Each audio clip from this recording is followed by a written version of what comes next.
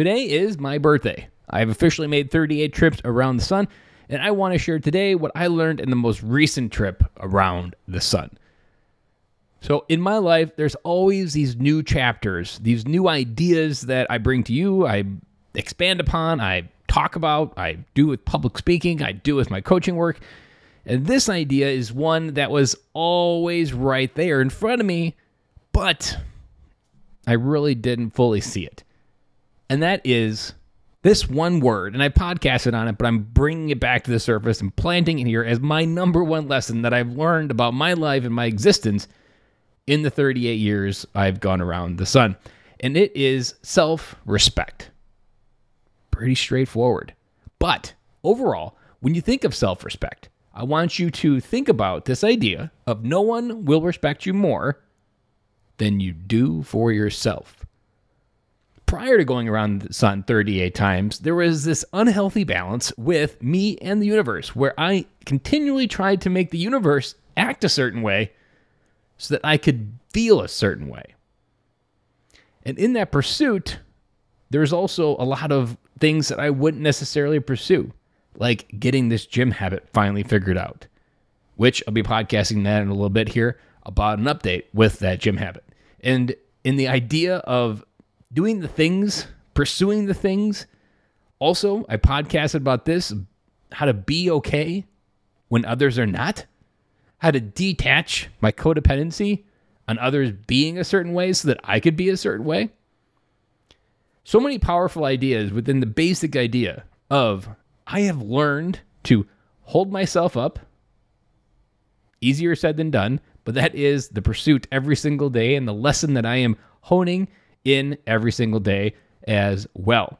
So as we go through life, as we go through this last year, honoring what that self-respect has now allowed me to do is lead in a way towards being the best version of me I can be. Now, that isn't fairly unique, isn't fairly profound, but owning the responsibility for myself to be the best version of I can be to everybody else, that is the cornerstone of self-respect. When you accept responsibility for those areas that you're not performing in, when you accept responsibility for who you see yourself as in the mirror.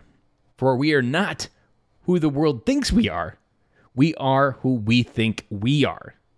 And it's that point where we see who we think we are, that our decisions are made, our biases are informed, and our language is shaped, and our actions are dictated based on how we see the world. And we see the world through a beer goggles lens of maybe mediocreness, maybe not enoughness, and we go through this idea of trying to find it, and we often don't know where to go. Well, I'm here to tell you, in 38 trips around the sun, it does not exist outside of yourself. It only exists on the inside. It exists in a place where you feel something on the inside that wasn't there before, maybe. When you look in the mirror, you can feel it. When you look in the mirror, you can stand up proud for what you did this day to make tomorrow better. It is from this place, it is from this cornerstone that our life truly begins to change.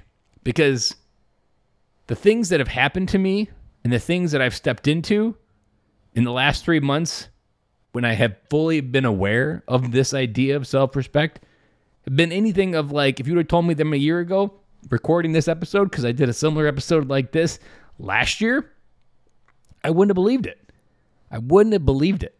And so as we go through life, as we go through these steps and journeys, as we go trips around the sun, there's always lessons. And I'm positive the lesson that I share next year will be completely different than this year, and I'm probably not going to be able to predict the lessons I'm going to get from next year, because right now is the only time that matters, and it's the only one I'm moving towards or moving around. So remember, self-respect. No one will respect you more than you respect yourself, and that is the cornerstone that you should begin most of your development from, not from the outside, but from the inside. That is all I have for you today on September 20th of 2022, my 38th birthday, and my almost now 3 years hosting this podcast. So thank you everyone for tuning in. Thank you for listening all this time. And I look forward to doing it all over again with you tomorrow.